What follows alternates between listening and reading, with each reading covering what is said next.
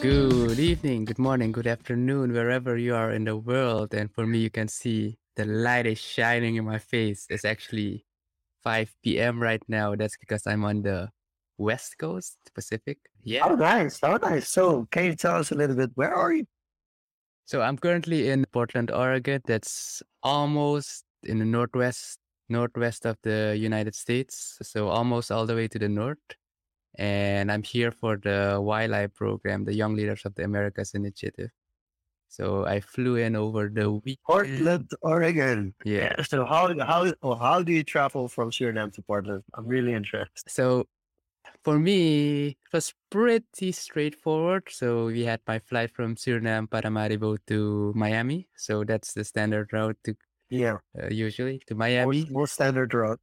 Yeah, and then I had a stopover from Miami to Dallas, and then from Dallas straight up to Portland.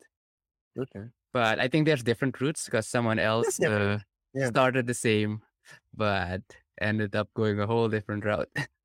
The West Coast, the Panama Road is quite interesting as well for the West Coast. Huh? Yeah, I saw like Houston, Dallas, or like hubs through Dallas is Latin the main America. hub.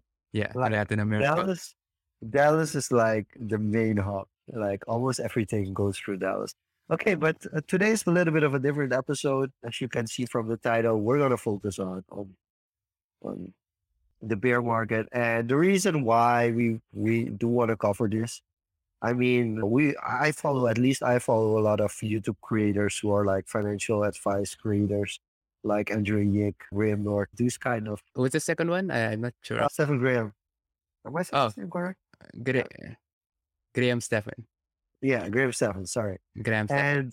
And Graham Stephan, and especially Andrew Jake has been on I think a 3 week straight bottom approach. Like every video is about hitting rock bottom. I think he posted today about losing $1 billion worth in stocks and crypto. Yeah, his portfolio basically vanished. Yeah, it's completely vanished. And I think this is one of the things that I've spoken to this with friends, with fellow online entrepreneurs. And when I predicted the bear market last year, they were like, yeah, sure. So when's it gonna happen? So when it was gonna happen? So when's it gonna happen? And then I was like, so guys, might want to wait until Bitcoin drops under 30,000 before you buy. And you're like, yeah, it's not gonna go under 30,000. It's not gonna go under 30,000. And I was like, I'm not sure either, but if it happens, you should be prepared that that's gonna happen. You know what the most dangerous phrase is in this situation? When people start saying it's different this time. That is the most dangerous Yes. Yeah, it's like it's totally different this time. And I have to be honest, I didn't expect it to drop to 22,000 this quickly. I was anticipating more like an August kind of situation, which means that in August or at the end of the year, it could get even worse. Like But there's two minor things. Yeah, go ahead. yeah, it's not just the crypto markets. You need to look at the whole when you zoom out at the bigger financial system, world system as a whole. It's not just the crypto market is down. It's like literally everything from bonds to stocks to I'm not sure about real estate, but like these financial instruments are all in the red. There's a real estate crisis coming as well. So let's start with the real estate, and I'll give you my perspective on this. So when COVID hit, it kind of forced people to reconsider their lifestyle, especially people that were living abroad. So a lot of people who kind of rent out spaces and live part of their life abroad due to COVID had to move back home. And all of a sudden, the lifestyle of I can live in another country is only for the people who have really made a complete mind shift. Like, I'm going to live in another country and I'm not going back to my own country. But for people who are kind of trying to figure out if they could live in a home country or in their home country or somewhere else, they went back to their home country, to their family. And all of a sudden you're like, maybe this is a good time to buy a house. Also, I think something with the mortgage and the rent that you have to pay, the banks also played a major role.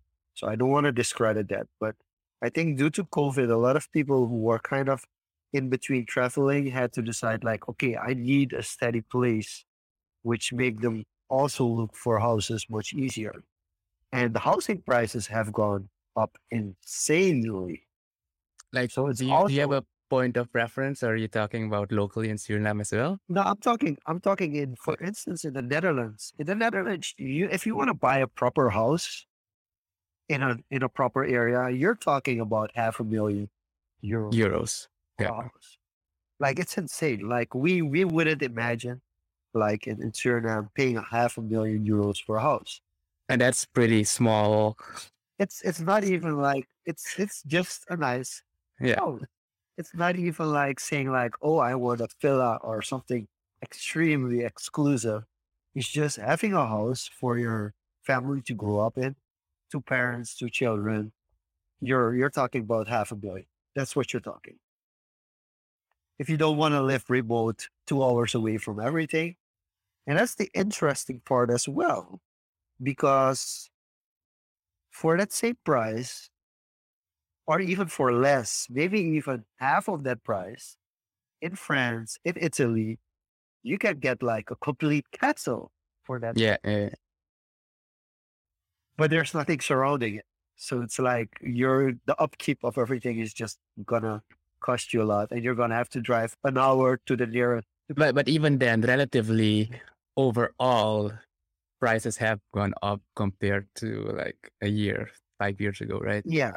So Suriname is not a good example because Suriname the prices just keep going up. Like the housing prices just keep going up. Like even if Well, uh, I can't yeah. really think of an example where it really went down.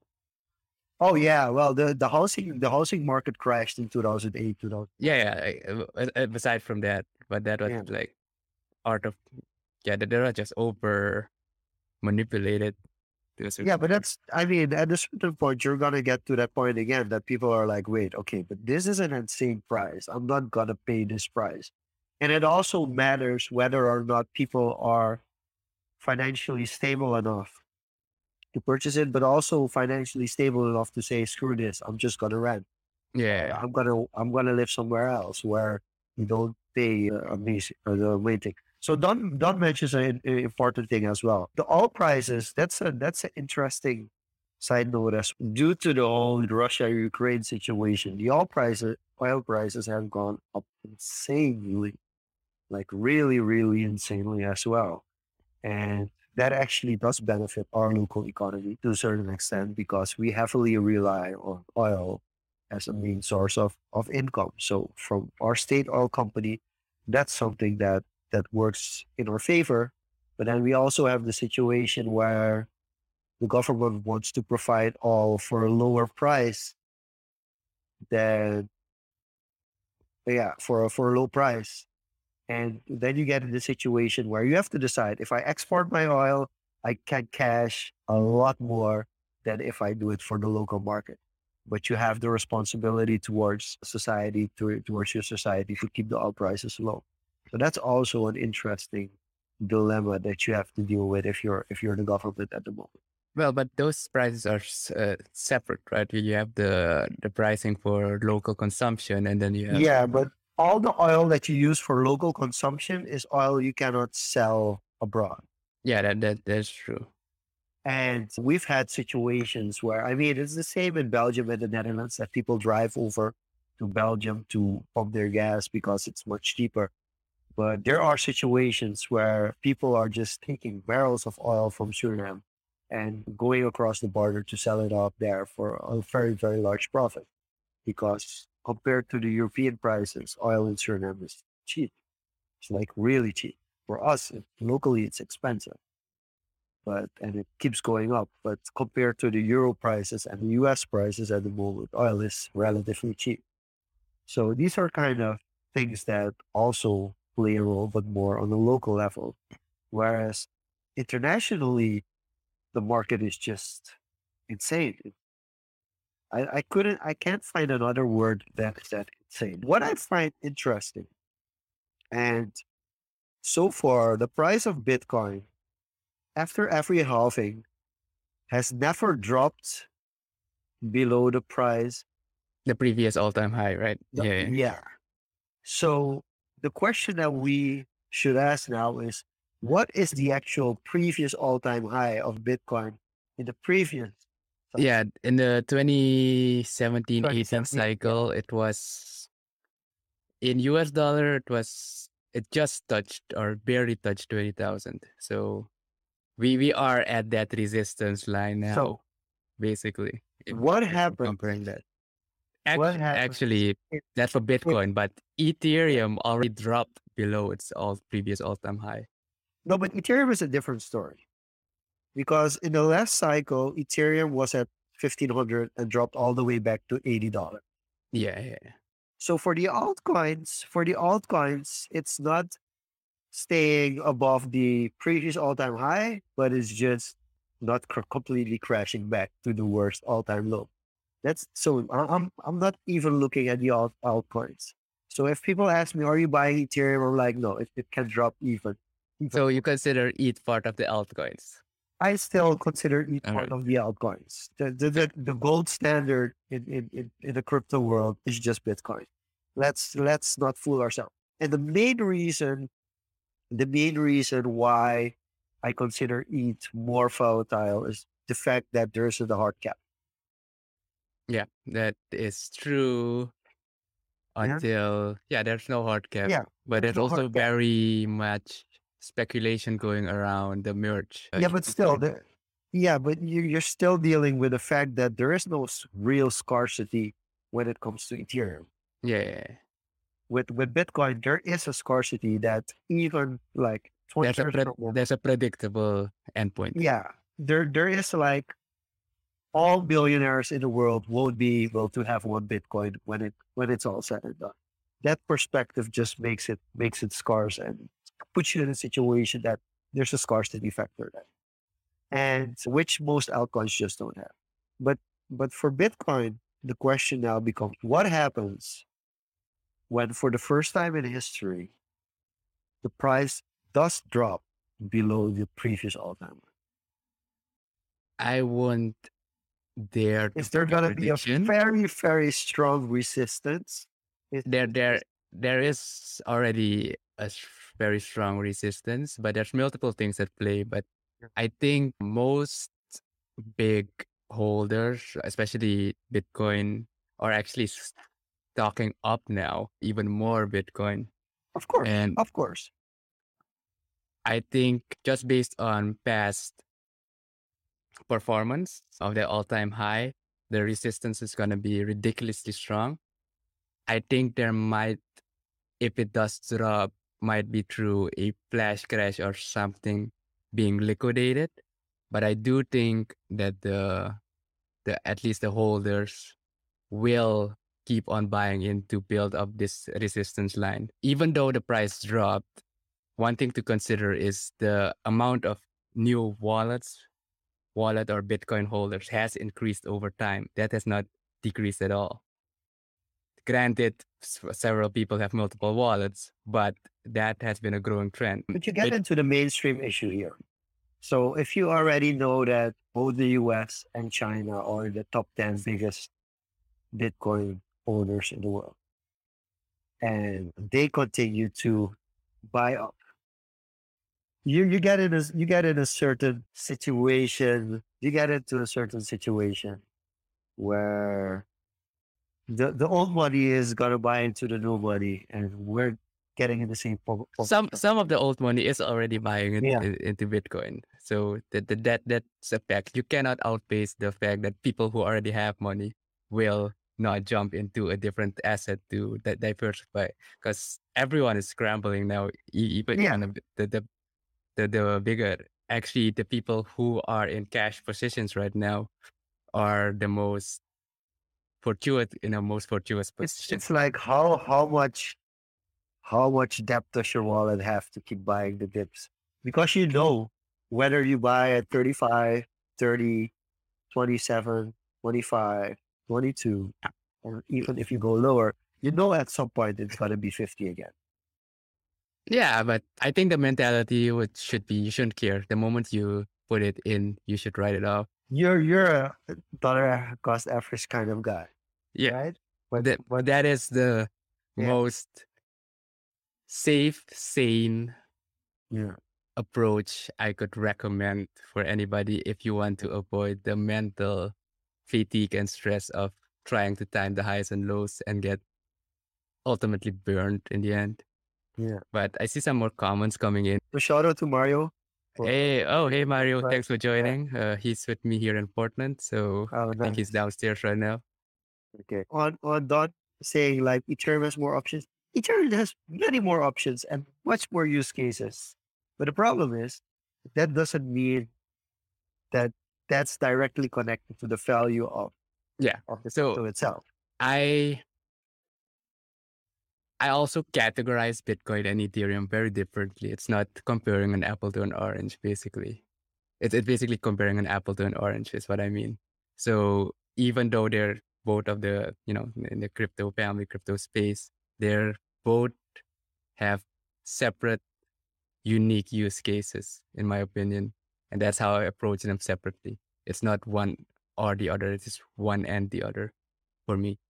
So and then the next question, SRDC launch. To be completely honest, it's very difficult to one of the main reasons I haven't dived into a community with a coin or a token yet is how scared I am of whales just completely undercutting your I, token. I don't even care about whales at this point. It's about what is it used for? Is it even what's it used for? And especially Well, if it's being depending on where you develop it on. We're talking about Ethereum here, about the use cases. As Don mentioned, there's many options. And if I'm not mistaken, SRDC is built on Ethereum. The contract is built on Ethereum. And the proposition with the current state of Ethereum does not make sense at all. Being high gas fees, high transaction fees, and I don't see any utility that it offers or a problem that it solves aside from, you have a token. it's a token. I don't understand why you would build it on Ethereum aside from legitimacy. I can't understand from a legitimate perspective that you do want to do that. From transaction perspective, I know there is a certain person that I won't call by his name that his team was in Suriname actually and met with the government. The name that shall not be mentioned in the Hive community actually sent the team over to Suriname. I saw that article. I forgot Yeah, to talk to you about it, but it's glad to yeah, bring it up again. yeah. From a Brought tech in so many perspective, questions. yeah, it's very difficult, and that's the reason why I don't feel comfortable on this because you have to be careful on which platform you build. Like Korea built on Luna, and look what happened. So, and I mean, if you look at the Luna use cases and how they wanted to integrate it into mainstream consumption, it was beautiful. Yeah, It was just beautiful. But the dream was enticing. It was, have this magically work. The algorithm will fix it all. yeah, so that's why you have to be careful. Like you have to have a lot of backing. Like this is just like people are like, let's create our own token, and then they don't start understand the economics behind how currencies work. So as soon as you just start a token or a cryptocurrency, but you have no sense of how macroeconomics work, how microeconomics work even, and you just started off, it's kind of, you're putting yourself out for disaster. Even if it works, throughout the years, you're gonna have such catastrophic failures, and most importantly, people that trusted you and invested in your product and completely get wrecked because you cannot guarantee the stability of your So, token. so how do you feel about investors or venture capitalists or like early seed investors getting into these projects really early to, they invest with the promise of whatever promise, getting more value out of it or being an early investor in said company, but then it opens up to the public only to create a But that's the same with luna venture of, capitalism, yeah, right? yeah, yeah, yeah. Like it is the same with entrepreneurship and investing in a company just to get your money out of in the first 3 years. I mean, like, as soon as you have a company that's promising the investors a And, certain and, return and, of investment, and as that's the soon part. as you go into the public, you go public with your IPO or whatever. And I that's the mean, that's part I just, find very dangerous. The moment I see at least big venture capital start to surround a project or something, I actually take a step back and look, wait a minute, this is it them surrounding it, getting in, or and then pumping it like really big? They have budget, marketing, etc. to get the price up. And then when retailers start getting in, it's extra liquidity for them, even though they made their X amounts, and then whatever is left is just circulating, playing hot potato between retail investors. If there's no substance in the project, of course, or the token, that's yeah, I most of the think cases I see. and that's the problem. There are too many tokens. There are too many cryptocurrencies. Like there are 5 to 20 companies trying to do the same thing, and that's where it becomes like. And then you get into the pedigree versus the non-pedigree, and you're also going to look at the teams, and you're going to look like, is this a team that can actually make it work? Can they deliver up to that promise?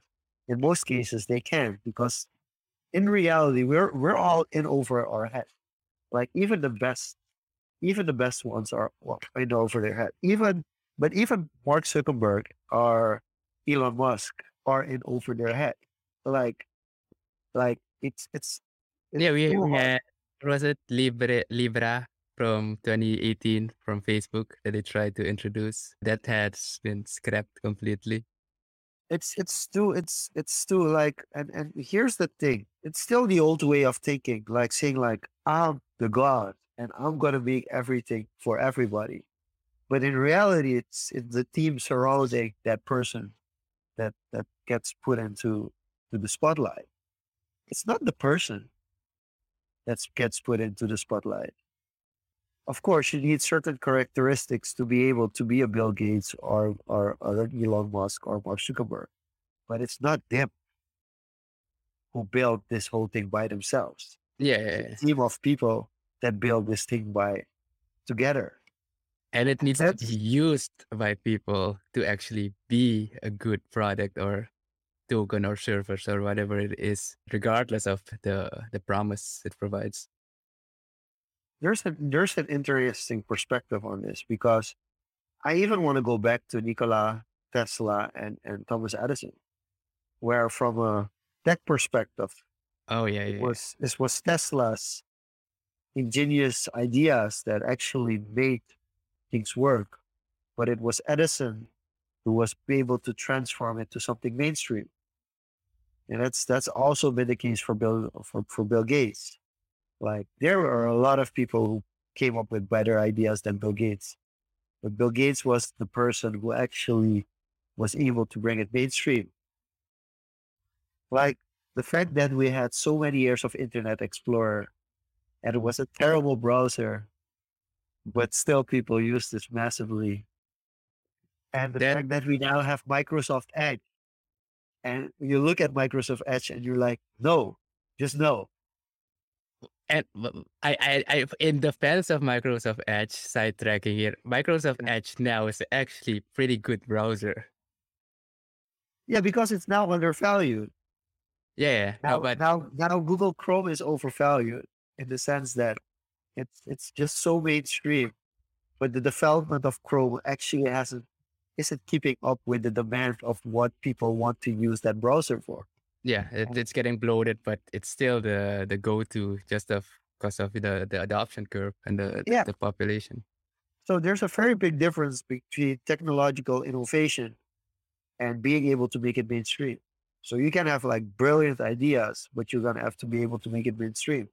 So the actual cryptocurrencies that are gonna work are the cryptocurrencies that one actually have a technical backing that's good enough, it's solid enough for it to work and not implode when it's needed most, versus also having a team and people who are willing to get behind it and make it mainstream and look at ways how it can be mainstream. So I think And that's where we're stuck. yeah, coming back to the price action, basically, do you have what are your views seeing how okay there's a couple of things playing now. So it's summer is starting in the northern hemisphere, Yeah. and a lot of countries, US, Europe, have been lifting travel restrictions, etc.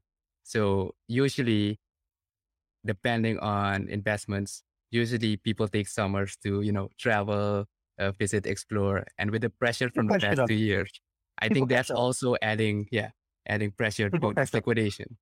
So this the next 3 months are very important because you have June, July, August. So that's why I feel August there might be another 20% drop. I'm not saying I'm not predicting this. This is not financial advice of any sort.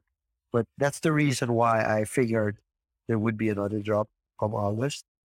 And then the final drop for this bear market, which I feel will come in December when people are looking to buy Christmas gifts and those kind of things. And you're like, let's just cash this out because and and those are the two I'm thinking in 2023 as we move towards the next halving, things will start picking up again.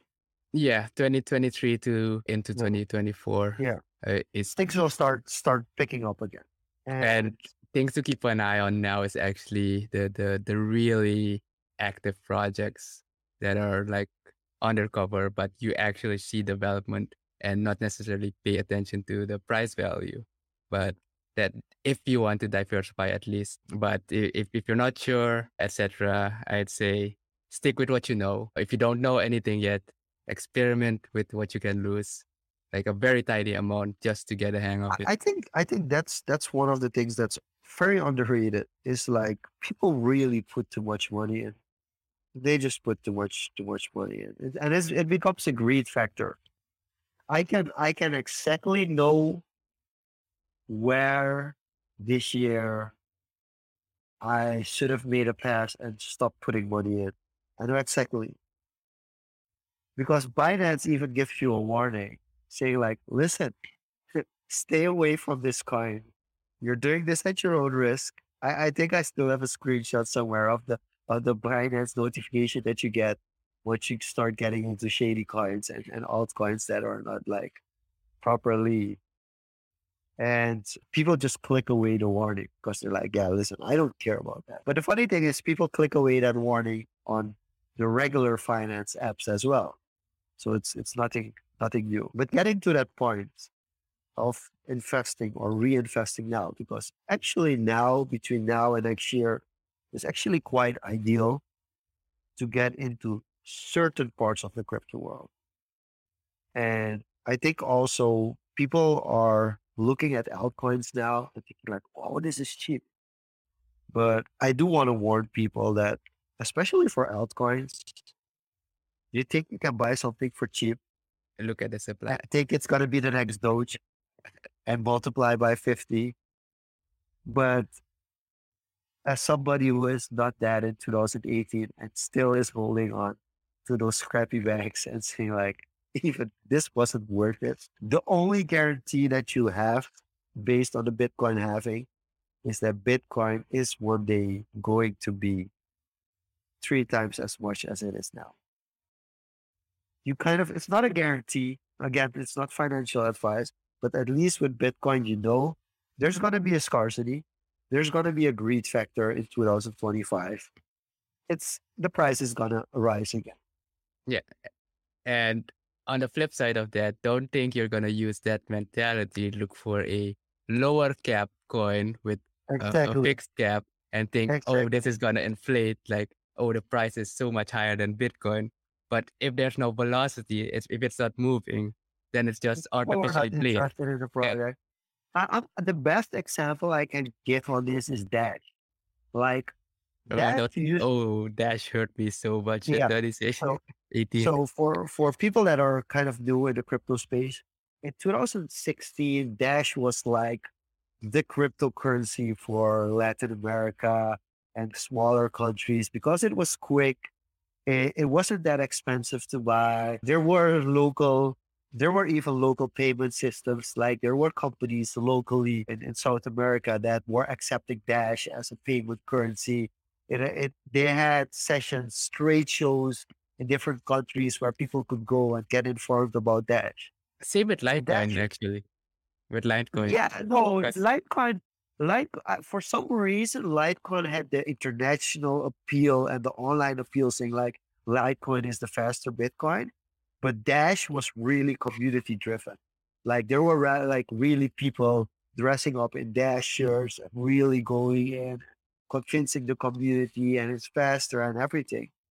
And the price never really went up in the last bull run. Nope. It just didn't. It It just it dropped. I'm not even sure if it's in the top 50 anymore. yeah. Like Just it was a it strong contender in the top 10 for a long while.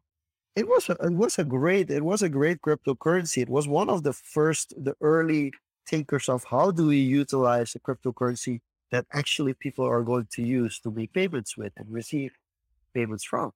But for some reason, it when the cycle came around, it's still top 100. It's still somewhere there, but it never took the jump, the multiplier by 10 jump that other coins and newer coins came. And that's also something that is good to know because the past cycle was really about the swaps, the Uniswap, the Pancake Swap, all these FTX, all these newer forms of exchanges that somewhat made it easier to transition. And the previous cycle was really the ICOs, was really the initial coin offerings, like companies saying like, hey, I can't get an actual IPO because I'm not my structure isn't strong enough to actually get the traditional investing in the traditional IPO. So I can do an initial coin offering instead of an initial public offering. Basically being the kind of the same thing, but more geared towards people in general who wanted to buy in. And the ICOs really made the previous cycle strong. And this was more of a cycle that focused on the exchanges, making it easier to swap different coins and different tokens than it was before, which I still have doubts about because I still think the fees were a little bit too high. When you're talking about fees, are you talking about fees of the token transaction or Yeah, fees the to get transaction into fees, the I see. transaction fees in general, both to get in and the actual fees of swapping on. I mean, and like Yeah. For, for, here's the for, thing. for swapping, you can get around it because most of the stuff was built on Ethereum. Yeah, And that's when you had exactly. the Binance change, which is actually a ghost town right now because Yeah. people still stuck to the premium because when you get cheaper and more accessibility, you get a lot of spam as well, right? Mm. So that's a trade-off. And I think that's where Ethereum's strengths is, why it still shines, even though there's ridiculously high prices, because that high barrier of entry kind of shelters it from all that spam that's going around. Yeah. So quickly jumping in on this. So there is a very big chance in the next bull run that we will see 100,000 for Bitcoin. But I don't want to. I feel that part of that is also just going to be greed and hype. Oh, yeah. So we don't know what the actual worth of one Bitcoin is going to be and it's going to end up being. And that's the problem with that I have with Bitcoin is it's really, and that's why I'm wondering what happens if Bitcoin now drops to 18,000. Like, are people really gonna panic? Oh, Because most people are already, people are already panicked. yeah, If it drops, yeah, it's gonna be the same song all over again. yeah. Like, So I think what the biggest problem is with these things is scaling, because I'm looking from it from an NFT perspective. So what I did to kind of consolidate, because again I kind of knew this was coming based on 2018. I didn't know when. So what I did is when Ethereum was around 3,000, 3,500, I cashed out most of my Ethereum and put them into NFT projects which I feel that were closest to a stablecoin. I didn't want to put it into a stablecoin. I wanted to have something that I could play around with while the market was actually down. And so from that perspective, I've already won because I cashed my Ethereum above 3,000 and it's right now, it's close to 1,000, 1,200. So from that perspective, I won. But the things that I invested in went down as well. Maybe not as hard. They didn't crash to 30. Did they crash to I 30%? I think they crashed Right, right. as well. Most of Ethereum NFTs. No, I stayed The- away from Ethereum NFTs. I really went into NFTs that were centralized. And the problem that both spaces have, both the crypto space and the Ethereum space, it's also based on the amount of new users coming in. So when you just have the same 100,000 people buying into a project and there's like nothing new coming around, that kind of becomes an issue, right? Because like it's the same people, the money isn't really circulating. It is And and, circulating, I would say. and I really want to jump into Yeah, this. Gregory, yes, it's true. Timing doesn't matter if you dollar cost average. But here's the thing. Not everybody can dollar cost average. Not everybody is in a situation where you can put money aside every month. yeah. And that's also a discussion worth having Yeah, on my take on that, based on your statement, when you say not everybody can put money aside every month, my take on that is then you should be investing. Then you should be focusing on income. Then you should but be here's the focusing thing. on work. You can focus on income in crypto as well. Yeah, through I work. think and that's why, and I'm a little bit upset with myself, but my I focus is different. I want to emphasize that Yeah. investing and crypto are not synonymous. You can work in crypto, but it doesn't necessarily have to mean that you invest in crypto yet, at least. But purely investing in crypto when you can't set money aside every month, then I say you are not investor ready. Let's say that. No, no, that's true. So I think like if you want to get into crypto, but you don't have the actual means of income to have a dollar cost average opportunity that you can put aside money to invest in crypto every month, because that's where it goes wrong. Like people get hyped up, they have a little bit of money on the side, they get in a bull run, they get hyped up, they just buy, and they see their portfolio go jump and jump and Yeah, jump and jump, it's and they euphoria. think It's and they think it euphoria. doesn't stop. And then when the bear cycle starts, it drops. And they're like, yeah, but it's going to go up again. It is over a longer period of No, but time. like, because even in a bull run, you have like 20% ups and 20% down. So they're like, okay, it dropped 20%. It's going to drop 20% again. Then it drops another 20. Then it drops another 20. Then it drops another 20. And then the panic sets in, because then they have to decide like, do I sell this for with 100% profit, or do I keep it? And most people are in the, I'm going to be a long time holder. But then you get again to, not all cryptos are equal. If you want to be a crypto holder, You stick with listen, Bitcoin and Ethereum. stick with Bitcoin. Like you can Ethereum, but stick with Bitcoin. If you're gonna be a holder, be a be a Bitcoin holder. I I Yeah, agree with this actually. that's fair. That's fair, Gary. It's fair. That's a very, very fair assessment. See it as your college tuition money, which is No, ridiculous. absolutely not. Absolutely not. Yeah. The only thing you shouldn't do is don't go into depth for this. No, that's a terrible idea. That's actually a terrible idea. So getting back to the point on where we are right now, aside from Buy dollar cost, or buy. yeah, aside from dollar cost average, because if you're dollar cost averaging, this is great because you're like, hey, I get to buy on the cheap this month. Even if it goes cheaper next month, it's like, hey, I can buy even cheaper. What else can you do? If you don't have the funds to dollar cost average, educate yourself, study up, read, use the next 6-12 months just to understand how, as you said, understanding how money works is one fundamental part, right? Yeah. Take a step back, but just educate yourself, I would say. Other than that, don't try to time anything. Don't try to do anything. If you're not sure, if you don't understand it, stay away from it. I think Start a that's business. very, Get some very other solid income. advice. Yeah, that's a very solid advice. And yes, those are rookie numbers. I think you should experience if you are yeah. Mitchell says it, experiencing 80% down, 85% down. We have the experts joining into the chat today.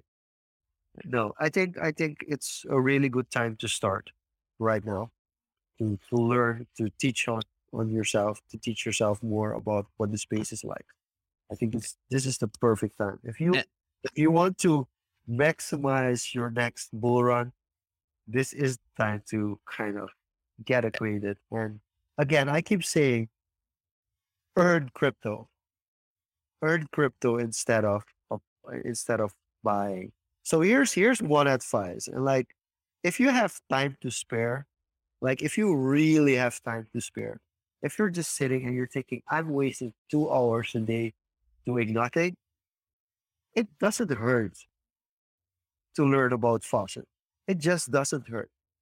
You don't lose anything from that. It's click money. And yes, I'm gonna be completely honest. It's better to start a Fiverr account and rent out your time than spend that time clicking on ads to get like small increments of Bitcoin.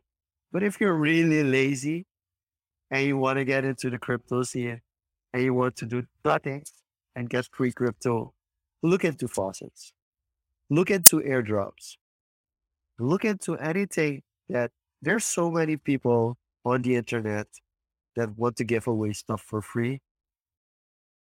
Go get that free stuff. eh, Get on Twitter Get if you want. that free stuff. There's If you want literally to learn about the space, get on Twitter. every day you can get $5 worth of advice or even $5 in crypto just for showing up. And those $5 a day, they accumulate. They just accumulate. And the thing also well is spending time in the space you will learn to what you should avoid and what you shouldn't avoid. Oh my god, Trudy. Oh this yeah. Get yourself a ledger. Get yourself a ledger wallet as soon as you have over $500 worth of crypto. I don't think you're gonna buy a ledger for $80 worth of Ethereum. But as soon as you have a sustainable amount of crypto, it's Yeah, because a ledger in itself is like $100 to yeah, $150. you're not gonna spend $150 on a ledger when you have a portfolio of $80. You're not gonna do that. But It's like that meme, right? Your wallet is more expensive than the paper in it. I have that problem with I really want to get an infinite object. So infinite object is like it's like this really nice display in which you can put your NFT. But I don't have an NFT that's expensive enough that that fits in the display. So I'm gonna have to wait for that for a couple of years before No, I get. you prepare for it. You project it. Yeah, of course you're gonna project it. But for now, I don't have that kind of quality yet. I have two or three that eventually could be worth that much, but they're not at the moment. I think the Okay. most expensive. I quickly do want to see what my most expensive sports NFT is. While you do that, Yeah, before we get into over under, you put into the title buy or buy crypto, yeah, buy crypto or buy crypto. So, yeah. what is it for you? For me, it's earned. I'm not. I might. I'm gonna be completely honest. I might if December comes around and I have the ability to buy crypto, I will buy crypto. Yeah, I would put that put it in that priority if you have Yeah. the income. Buy, but But for me, I rather earn. it is here to stay. So no bye bye. But the next step is definitely earn. Try to find a job within the space because they need everything. If you're a marketer, Yeah. customer support, whatever it is, you can use that experience to learn. Just right click So I and quickly save the look. NFT. My most expensive sports NFT is a Tom Brady, and it's just a common moment. It's worth a little over $200, but it's a record breaking moment. So yeah, you can right click and save Mitchell, but I'm one of the official holders of that NFT. So yeah, I do quickly wanna, even though it's live and nobody knows about Splinterlands. Splinterlands completely shifted up their reward system, and it's now really rewarding people that play a lot. Oh, So no, I'm not going back.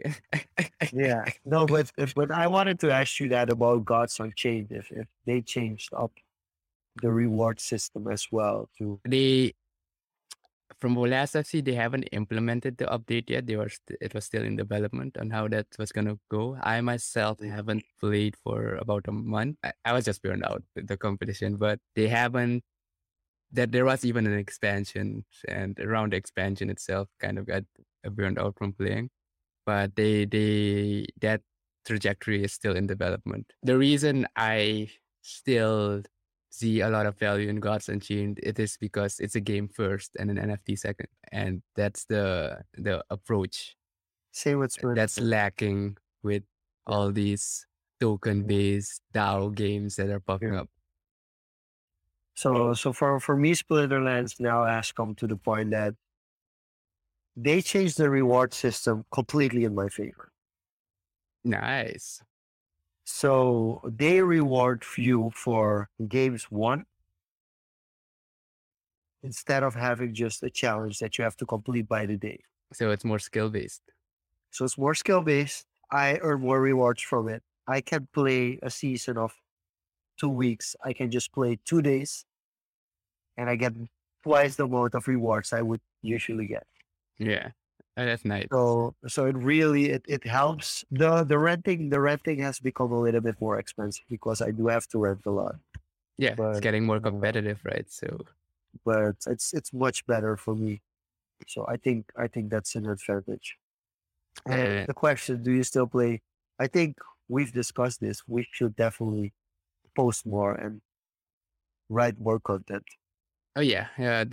As soon as I'm back playing, I'll be back on Hive writing updates. But yeah, you I do want to shout out Joel because I think Joel is on the verge of overpassing me on a high in, how do you call it?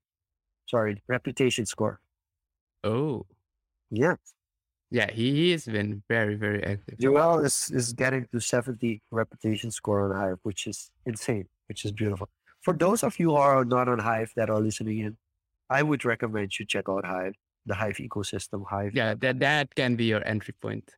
Your That low is, barrier entry point. for me personally, the best low entry barrier point that you can get to get into crypto. It's a platform where you earn by playing games, but you also earn by creating content.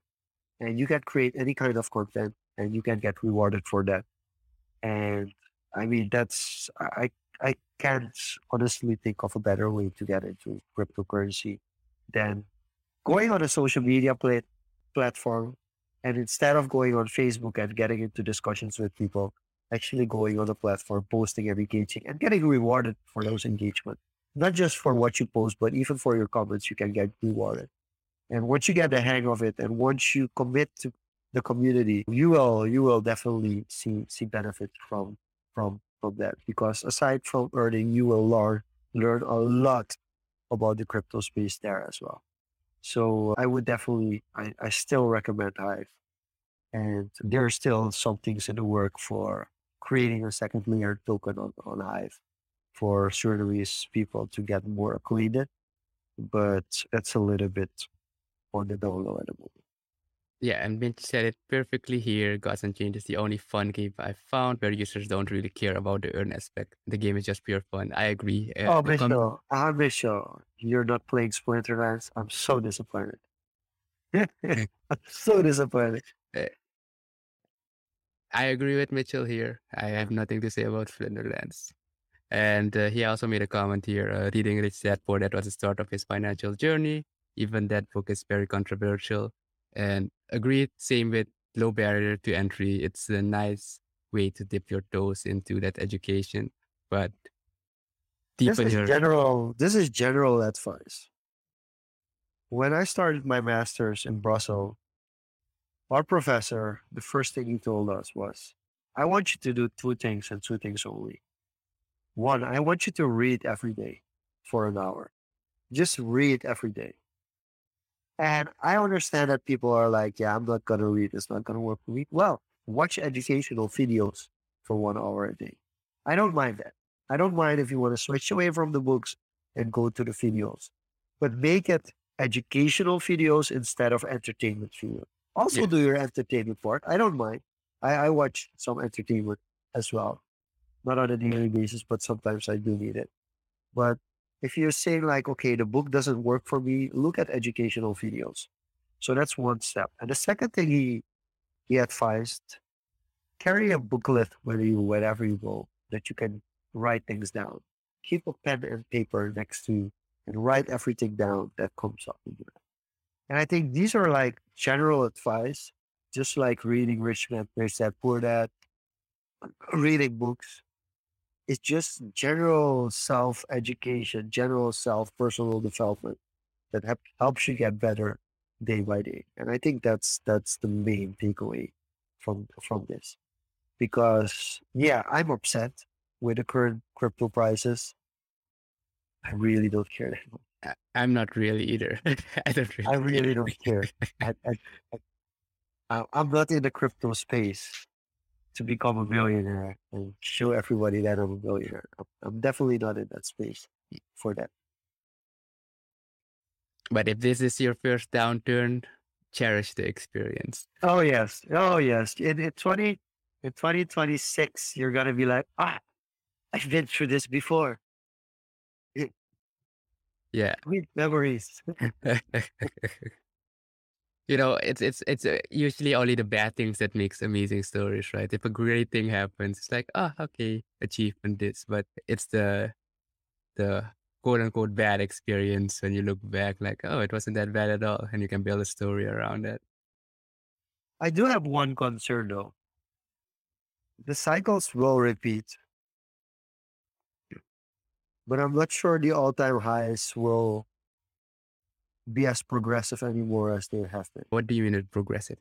Like, So we went from $100 to 1,000, from 1,000 to 10,000, from 10,000. We didn't reach.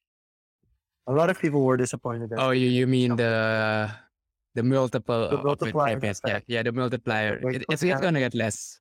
it's slowing down, Yeah. and there could be a reverse scenario where it actually gets less than the previous all-time high. So the cycle becomes.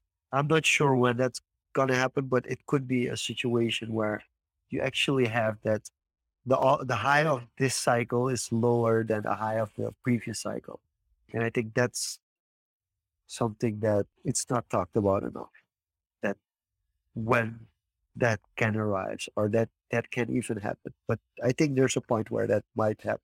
I could be wrong. The scarcity could like tilt it over the moon, but there are definitely situations where it kind of right grip. Yeah, it doesn't multiply as much as it used to anymore. And you shouldn't care, if I would say. Well, you're gonna care if you buy it at an all-time high that it doesn't reach anymore. Yeah, but that's why you Yeah. shouldn't care when you buy it at an all-time high, which is very, very hard to do if you're just starting out. But that's something you'll learn to master within yourself. So let's close up with the, I guess, two quick over-rounders. Yeah. Go ahead. Why don't you kick us off? Hilarious. Yeah. What were you saying? I was saying honey, overrated or underrated? Honey is underrated and should stay underrated for a very long while because of the amount of uses it has. Can honey expire? Does honey I'm have an expiration? I'm not sure. I'm not a. It lasts very long. That's what I do know, but I'm not sure if it can expire. If you do know, do tell me. I'm actually Googling it as we speak. The only But thing yeah, honey will expire is if your honey has been contaminated by moisture. But actually, it can't actually. It can actually, if it's stored properly, it can never go bad. okay. So yeah, for me, underrated. I love honey. If I can, We're talking for those who are really techie. We're talking about actual honey and not the browser app. But speaking of the browser app, I was just about to mention that although I haven't used it ever, actually, it is installed in some instances. It does give me some deals every now and then. So even the browser app, I'd say, is a bit underrated if you haven't heard of it, Yeah. if you're shopping. Do you have a referral link? Honey slash Jane? No. Just look it up. Okay. Okay, next one. Since you mentioned that, referral links or affiliate marketing, I really, overrated, underrated? in the next 2 months, want to get somebody on the show that does affiliate marketing. I have too limited experiences with affiliate marketing to know whether their referral system is underrated or overrated. But I think just by the fact that I have so much limited knowledge, I think it's underrated. Okay. I do feel like there are people who've made a career and are still making a career of affiliate links. But I have to be honest that I'm gonna have to research that, and it's something that I do want to research for my book. So I do want to look into. Get me one more. Headwear, Headwear? yeah, like wearing a cap. Oh, Underrated. for me, it's underrated. I like wearing caps or certain caps, but I think it will Do you differ feel person to person. do you feel there is still a prejudice towards people wearing caps? Was there ever a prejudice? Yeah, there is. There is a prejudice. There is a very big prejudice. Like, nah, not that I've experienced or like noticed. So hence my question. That's I think it's a dress code thing. Like, and that's So very then it would stereotypical. be dress codes in general, like a brother. Yeah, but I feel like a cap is associated with certain culture. And I wouldn't say the prejudice is as strong as the prejudice is towards tattoos, Mm-hmm. which you can even make a case, yeah, but there's no prejudice towards tattoos anymore. Well, for our generation, maybe not, but in certain instances, there's still a prejudice towards people wearing tattoos. So I wonder if the same thing applies for people that wear a cap. It hasn't really flagged my observation, so I couldn't really say. You're not conscious of it being No. okay. Interesting. So maybe it's a generational thing. I think it's not just a generational thing. I think it's an environment thing. Like in certain environments, it's frowned upon. In some in others, it's not. Yeah. Okay. Yeah. But for me, it's civil. I love wearing caps. So just sometimes I'm just lazy to, comb the hair or something. And it's easy, simple look. But yeah. Okay. Last one for me, Rolex. Overrated or underrated? Like Rolex watches. Wow, Since we talked about investment, ending it on an investment note. this is a really hard one for me. See, I'm the reason why I'm pondering about this one so much is I'm watching the NBA finals now, Mm-hmm. and like the landscape of advertising has changed. It's now the NBA finals sponsored by YouTube TV. Okay. The the halftime show, the halftime show in the NBA finals on ESPN is being sponsored by Google Pixel. One of the sports sponsors of the European Championships was TikTok. So it's really weird. No, the halftime show is actually might even sponsored by Meta Quest or Meta. Yeah, yeah, yeah. And a segment in that show is sponsored by Google Pixel. It's insane. It's a It's tech insane giant. that it's insane that the tech giants, YouTube TV, Meta, and Google Pixel are the ones sponsoring like the major. They are getting the major exposure or the NBA finals. It's insane. And then we just watched the French Open, where Rolex is still the official timekeeper of the French Open. Mm-hmm. So that's like a major, like it gives the brand value still like a major. And here's the thing, I think, and I watched it recently on a show. Watches have a better rest value as an investment than purses, Mm-hmm. for instance. So from that perspective, from an investment perspective, Rolex could be. I wouldn't. I wouldn't do it because I'm not a watch kind of person. But I can imagine for people that it would have definitely would have value. But for you, it's Well, overrated. I'm Yeah. not saying it's overrated. I'm saying I don't invest in. I don't have those kind of investments. So that's what I'm saying. If you won't do it, it's overrated for you. For me personally, yes, Yeah. but I wouldn't.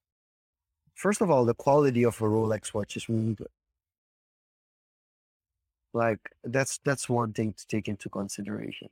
And another thing is that watches in general, they the value does go up over time in most cases. And you have to be careful with these kind of things. But this is interesting because thanks to NFTs, I understand general collecting a lot better now Mm. because things get hyped. But in the end, it's about the actual value. And then you start when you have, because I have over a dozen NFTs ranging from worth 2 cents to $200. But you start realizing that like some NFTs that are now worth $20 are gonna be worth $1 in 20 years time because Yeah. they have high value now, but in the larger scheme of things, they're actually worthless. They're like the packets of cards that I bought when I was a teenager in the US, and I have like 200, 300 basketball cards, of which most of them have like zero value. Like I could just throw them out because they're never gonna have value. And some have $5 value, and some have $10 value, and some are worth more. How well you keep it up? Well, that makes it easier on the digital front because you could spill water over a collectible and it could lose its value, whereas you don't have or have less of an issue with that when it's digitally. But it does bring into perspective that a lot of things are really not worth that much. They have value to you, but They don't. And from that perspective, I think Rolex is underrated because that watch, it retains its value. All right. Yeah. So in general, underrated, but for you, For me personally, I'm not a over. watches kind Yeah, of person, so I wouldn't buy a Rolex for an investment. I think it wouldn't make sense for me. got it. All Yeah. right. Guess So that's there's one more for both of us. Esports in Suriname. esports in general. I'd say underrated. So in Suriname as well. I yeah. Period. Underrated. Yeah, I No think explanation also. needed. Yeah, I don't think we value enough. I also wonder why there aren't more gamers, Surinamese gamers, I think it's still hitting main stigmatized. stage. But internationally, hitting main stage internationally. I think in the next 10 years, we will have a Surinamese YouTuber that has 1 million subscribers and has international fame. We're destined to hit that at some point. Agreed. Yeah. But for some reason, we haven't had that lucky person yet that makes it that far. It's multiple factors, the reach, etc. Yeah, Better internet, also a factor. But we're working on that. I promise. We're working on that. yeah, for me now, the internet I have at home, it's pretty fine for most of the stuff. So that's Yeah. not much of a argument anymore. Well, I do But have to say, if you look at the numbers, I think one of the things that's insane in Suriname is that mobile internet speed is, on average, based on international data, the internet speed in Suriname on mobile is 3 times faster than the landlines. That's insane. yeah, That's just insane. And the funny thing is, for the mobile data, you have to pay, and for so so you can't use it unlimitedly. Yeah, but it's actually so in the latest report, beginning of the year, it was said that the average, and don't quote me on this, and people are gonna get upset because they don't have that internet speed. But the average internet speed for a mobile phone in Suriname should be around 30 Mbps down. And wireless landlines are around 10 Mbps down. sounds about right. Yeah. So that's just, I think, a very interesting thing that I would like to close it off with. All right. Thanks for sticking with us to the end on Twitch, YouTube, and wherever. Facebook. Yeah. Facebook. This was also. We can't see the numbers on. Oh, I missed out on LinkedIn. I actually didn't put LinkedIn in. Oh, my bad. Oh, did you forget to reconnect? That's probably. No, I actually, I just forgot to put it in, but we don't get to see the numbers on Twitter. So that's disappointing. All right. But to close it off, thanks for tuning in. I will try to have this up on the website on the weekend, but depending on the schedule and everything, because I can't really edit much on this laptop, but I'll see what I can do. Otherwise, I'll just upload a not processed version as the previous ones, but it's still workable. Okay. And I'm just happy to be back, even though my face, I haven't fully recovered, but I'm just happy to be back online. So thank you for joining in. This was Social Convos. And Till next time. Bye. next week, same place, same time. Bye-bye.